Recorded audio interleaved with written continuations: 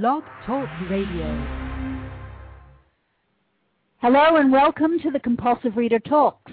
I'm Magdalena Ball, and today's guest is Mark David Gerson, the author of The Moon Quest and the recently released Voice of the Muse. Mark David, welcome. Thank you. It's great to be here. It's nice to have you. Before we get into having our chat, can you just read us a little bit from the book to situate the listeners? Certainly. The book is really comprised of kind of short-ish vignettes. So I'll just read a short one and part of another one. And this one's called Just Start and Trust Your Inner Vision. Just start and trust your inner vision. Just start and know that the words that long to pour from your heart will find their way onto the page, thought by thought, word by word, breath by breath. For the words are there, the story is there. It exists already. In another dimension, a parallel reality. It exists with a life and an imperative of its own. Just start and know that the words will flow. Know they will flow without having to know what they are or where they will carry you when you free your story to unfold onto the page. See the words appear as magically as the lemon juice ink we used as children to create invisible writing. Hold your page to the light of your heart and the light of your truth, and let your words take shape. Watch the letters form on the page. See them combine into words. The words join into sentences. The sentences unite into paragraphs, and the paragraphs flow from page to page to page until the story is done, until the work is complete, and you, who started with nothing but a blank page and faith in the power of your inner vision, are amazed and awestruck by the power of your pen.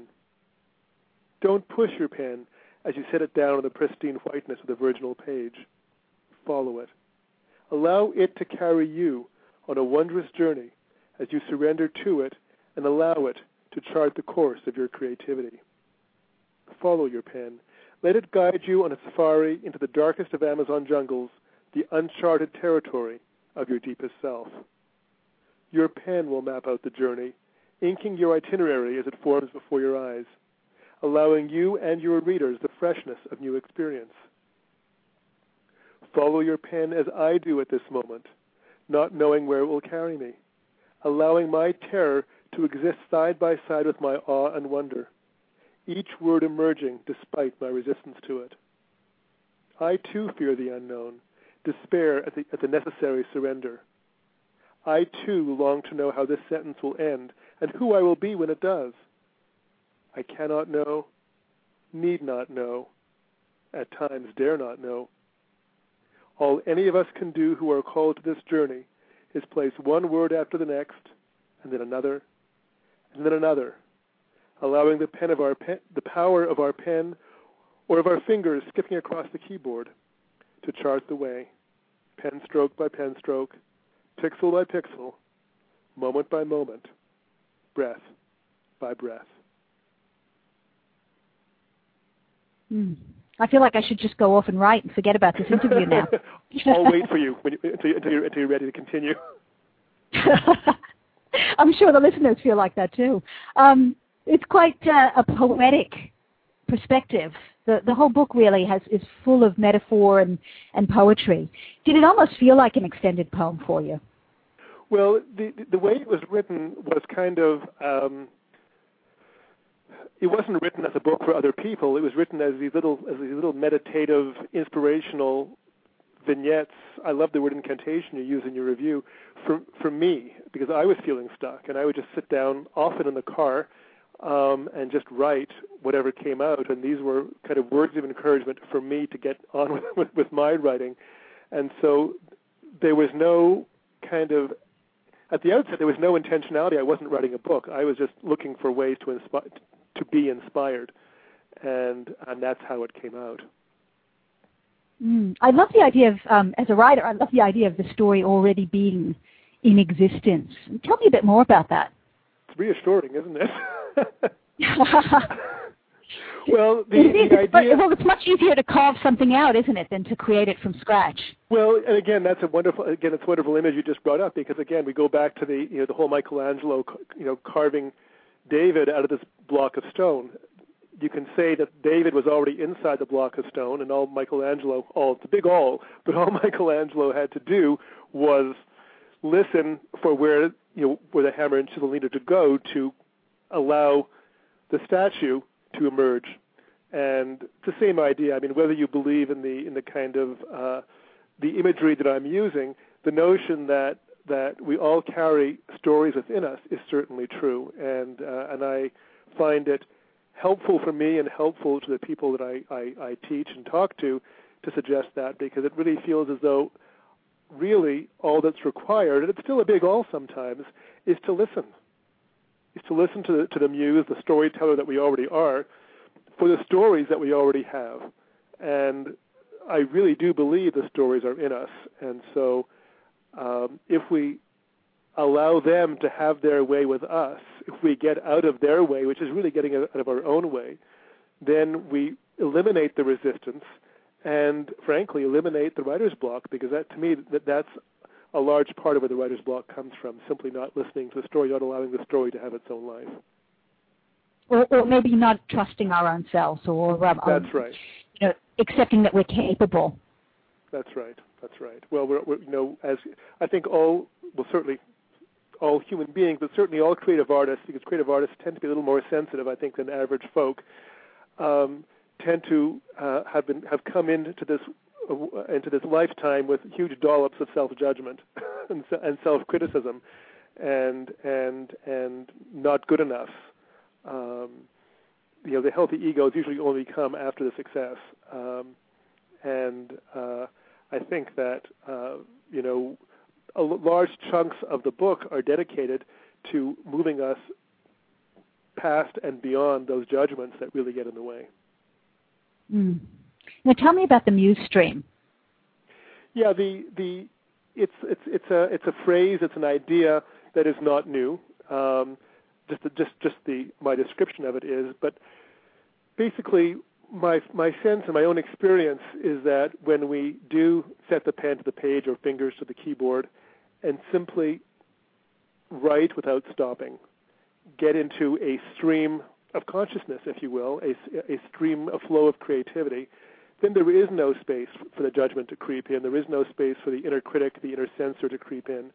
And we find ourselves on that stream, on that flow, in that flow where the story resides. And the more we're able to do that, the more easily we're able to tap into that creative part of ourselves. And when we stop, I suggest to people, unless they're really practiced at this, not to stop to correct spelling, punctuation, and grammar, not to stop to search for the, quote, right word, not to stop to try to figure out anything or to second-guess anything in those initial drafts, just to get the words, the stories, whatever they are, out onto the page, even if half of it has to be edited out later on, get it out. And really the muse stream is about letting the story out, letting the story flow through you and onto the page as easy and effortlessly as possible, as easily and effortlessly as you, the creator, will allow it to happen. Mm. And you say in the book, really, that the key to doing that is there's nothing magical about it. You simply have to get on with it. Yeah. And that's where the magic happens. By getting on with it, that's where the magic happens. When I teach a writing class or a workshop, and I tell people in the writing exercise to write on the muse stream, to keep writing without stopping. The natural question, it is a natural question, is, well, what happens if I don't know what to write next? What happens if suddenly my pen is on the page and it stops moving? And the answer is, which sounds kind of silly when you're doing it, is to write anything at all. My suggestions usually involve repeating the last word, repeating the last sentence, going back to the very first sentence of what you wrote. My favorite is actually word association, just kind of play with words. But you can write, this is dumb, this is stupid, I wish I weren't here, I wish I were playing tennis, whatever. The whole notion is that as we keep the pen moving, as the words keep coming out, whatever the words are, we still, that part of ourselves that is getting stuck, and get back into the muse stream, into the flow of the words of the story. And so ultimately, will that become important simply because it is our creative vision? So if we go far enough, we will tap into what matters, the stories that really count. Absolutely. And, when again, the book is filled with exercises and little starter tips for various things. And frankly, it doesn't matter what word you begin with when you're writing from that deep place, because ultimately, if you stay in that place of flow, whatever word you begin with, whatever topic I throw out, doesn't matter, because from that place of flow, you will find where the story that needs to come out will find you. And the first 5-10 minutes, for me sometimes it's been way longer than that, I have to confess, really are simply clearing out the detritus of my mind to make space for the story to come through. Now, your book is definitely geared for writers, but do you feel like the same notion, the same stories can also apply to people who have visual skills, such as painters and sculptors and any other type of artist? Well, here's a secret I will share with you that, of course, no one else will know but you and me, which is that not only does it apply to any creative endeavor, it applies to any life endeavor. Because the principles of being in the moment and of trusting the story, your life story, if you will, really, all you have to do is change a few words and edit a few concepts, and anything in this book applies to life. It applies to writing. It applies to visual arts. It applies to making music. It applies to anything that is creative and isn't life, the ultimate creative act. In fact, one of the final sections of the book is titled "Living Your Creativity." I want to make that marriage between life and creativity very obvious. It's very important to me in my life, and I think that when we apply the precepts of creativity to our lives, we live more fulfilled lives, and when we apply perhaps the spiritual principles of our lives to our creativity, we are more fulfilled creators. Now, have you ever had a student who resisted your approach, or sort of New Age stuff? Apart from me? Apart from you. Well, as a matter of fact, people say, well, does it always work? And the answer is, I can't make it work for anybody.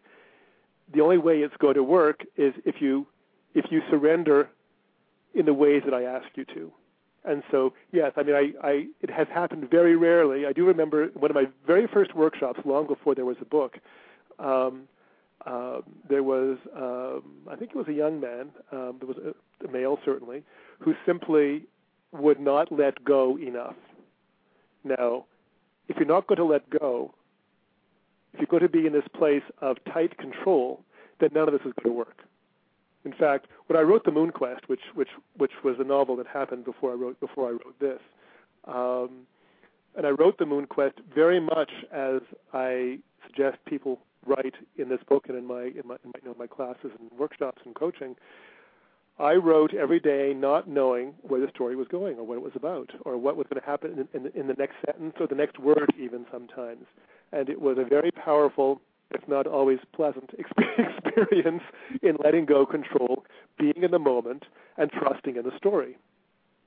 And in the years when The Moon Quest wasn't being published, I would say to people, and I was obviously I was disappointed, but it was still very true that writing The Moon Quest that way was as powerful, if not more powerful, a lesson in life as it was in writing.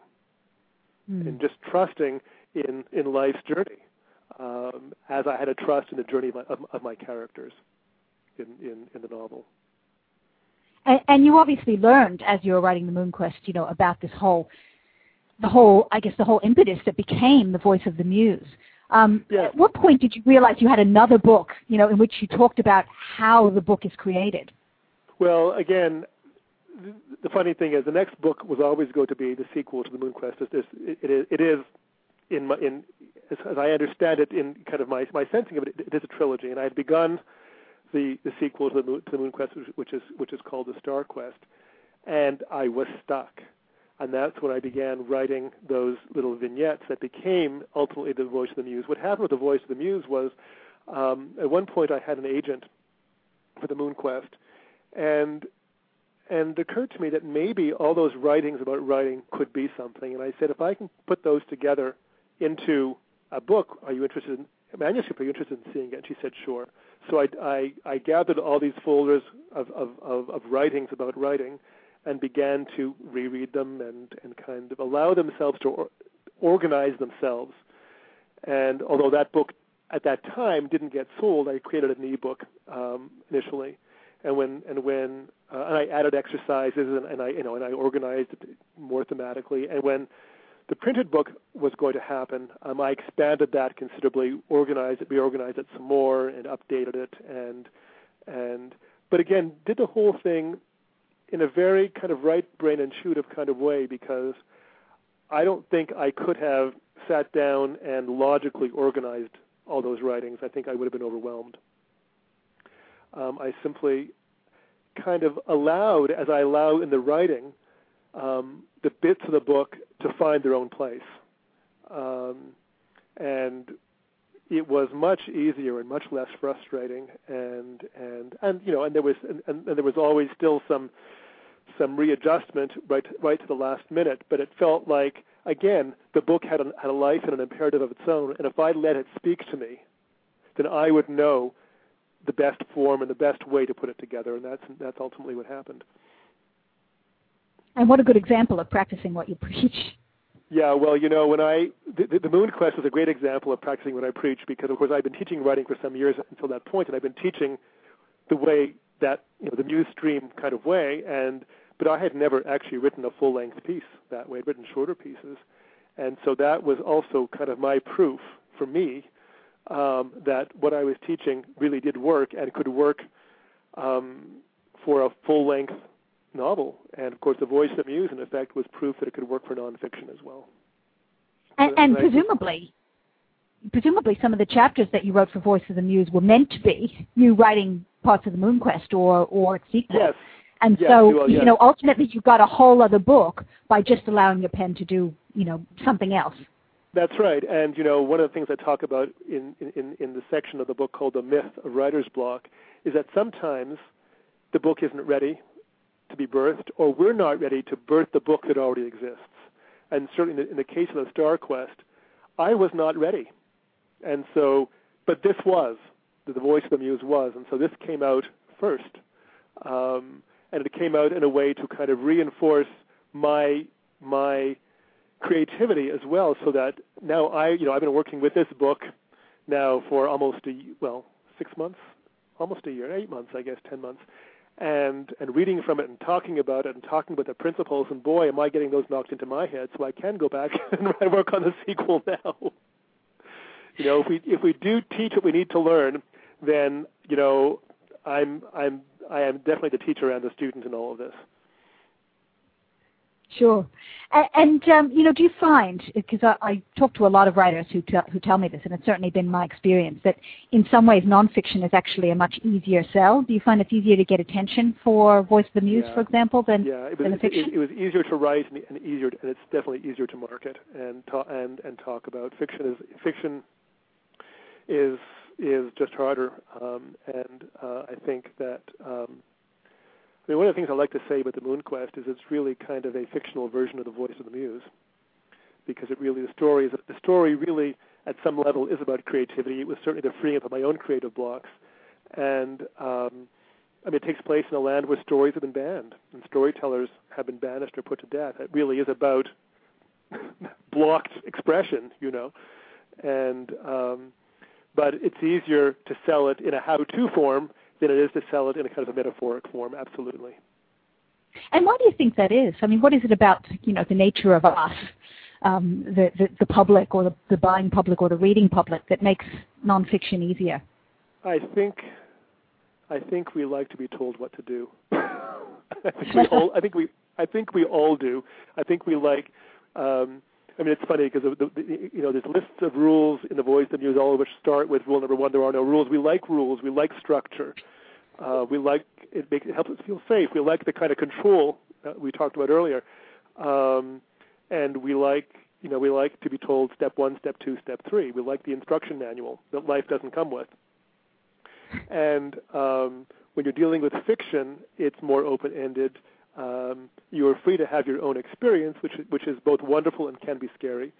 And beyond all of that, which I think is very real, I don't know that in this kind of information age, that creativity and the kind of space that creativity both allows and demands is honored in quite the same way as information. I think that's part of it too. I think it's a function of where we are as a culture. Sure, and I guess we live in a tick box world. Really, everybody's so busy that there's not a lot of time for rumination. That's right. In fact, it's interesting because people have asked me, is the MoonQuest available as an audiobook? And I would love it to be, because I don't have time to read. So, I can listen to it in the car while I'm driving to work, or whatever, and that may come at some point. It isn't now, but that may come at some point. But yeah, it's I think. But I'm so sorry this did not get into the Voice of the Muse. I did write a piece about it on my blog. As a writer, it's so important to be reading. And it doesn't much matter what you're reading as long as you're reading good writing. It doesn't have to be in your genre. It doesn't have to be fiction if you're writing fiction, or nonfiction if you're writing nonfiction. Although I think there's a certain that helps a little bit. But it's just so important to be exposed to good writing. Not that you go to sit down and analyze it, but we learn so much by osmosis, probably way more than any other way.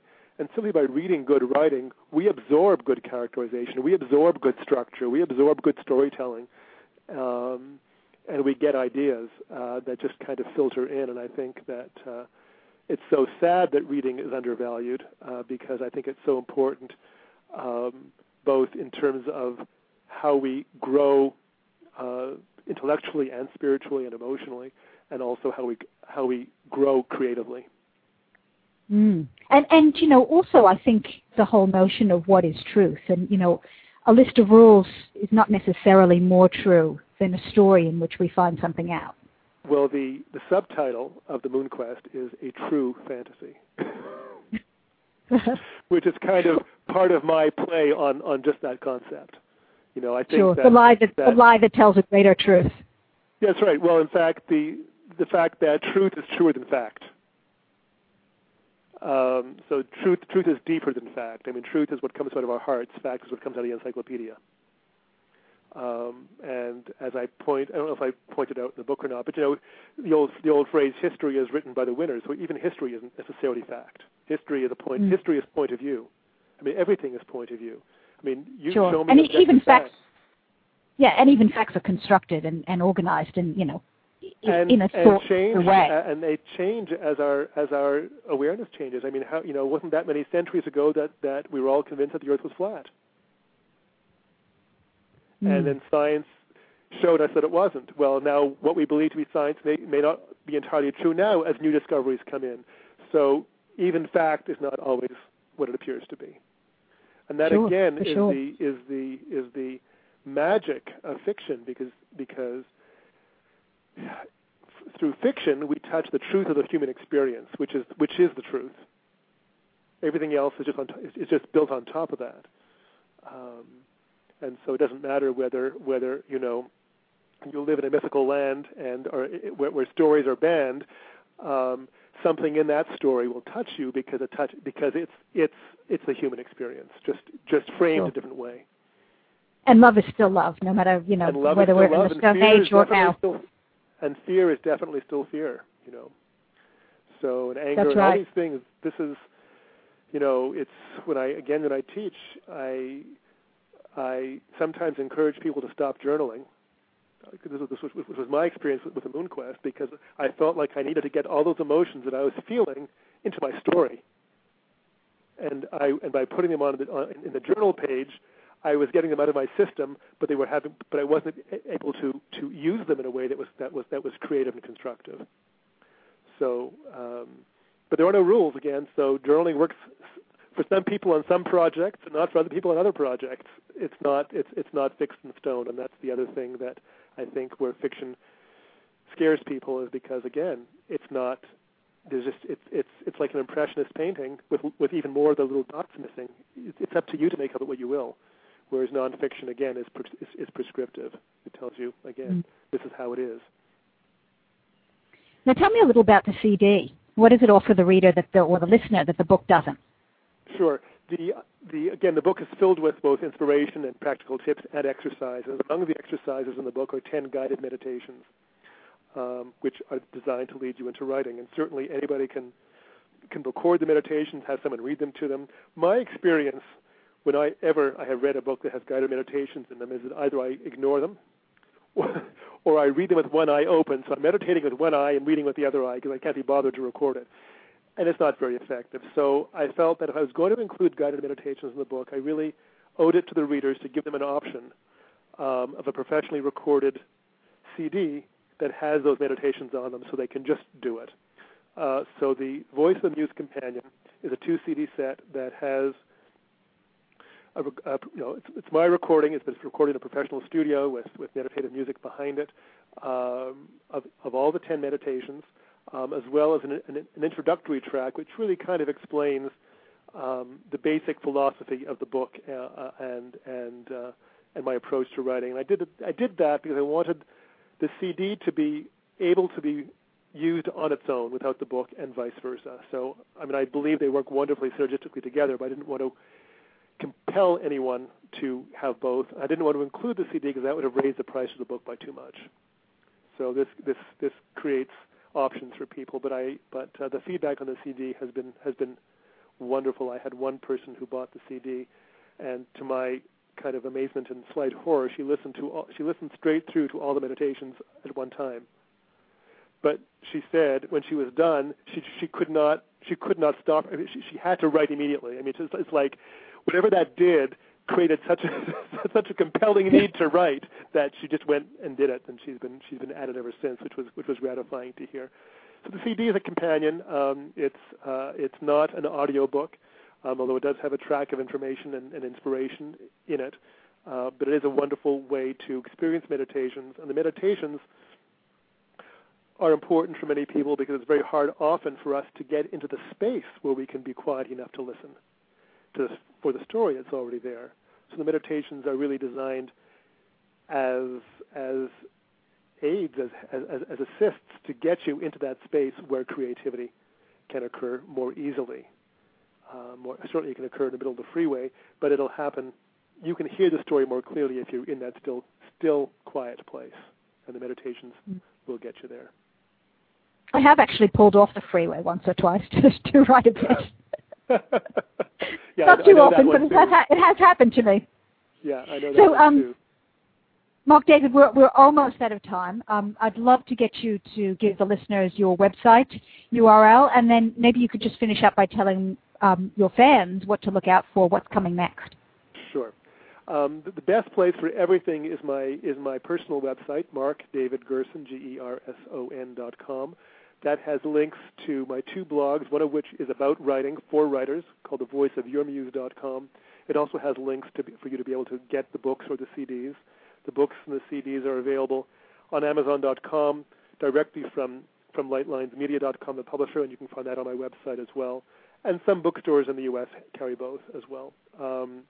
What's next? Well, I'll tell you what I think is next, but I'm not always in charge of these things. Just in the last several days, speaking of being compelled, I just feel so excited and so driven to get back to work on the Star Quest, which is a sequel to the Moon Quest. And as soon as I've been traveling for the past 6 weeks. As soon as I'm resettled, unless something shifts, that's what I'm going back to next. It's a story that I have no idea what it's about. So I'll find out as the readers will, as they did with the Moon Quest.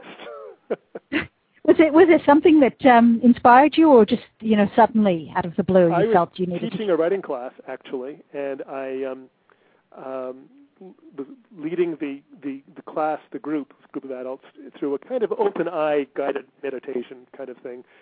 And once they were writing, something compelled me to start writing based on the same exercise. And I never do that when I'm teaching. I always kind of hold the space for the students. And I began to write. And what I wrote that evening became the first scene of the first draft of the Moon Quest. Believe me, no one was more startled than I was. So the story wonderful. was there. I didn't know it was there. I think that's a really key point. People say, well, I'm not creative, I have no stories. Of course you do.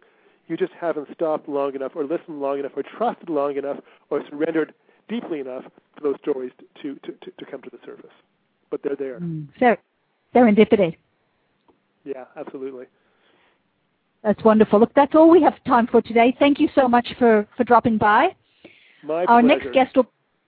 next guest will be Robert Nelder, who will be talking about his science fiction novel, Exit, Pursued by a Bee. See you then. Thanks very much.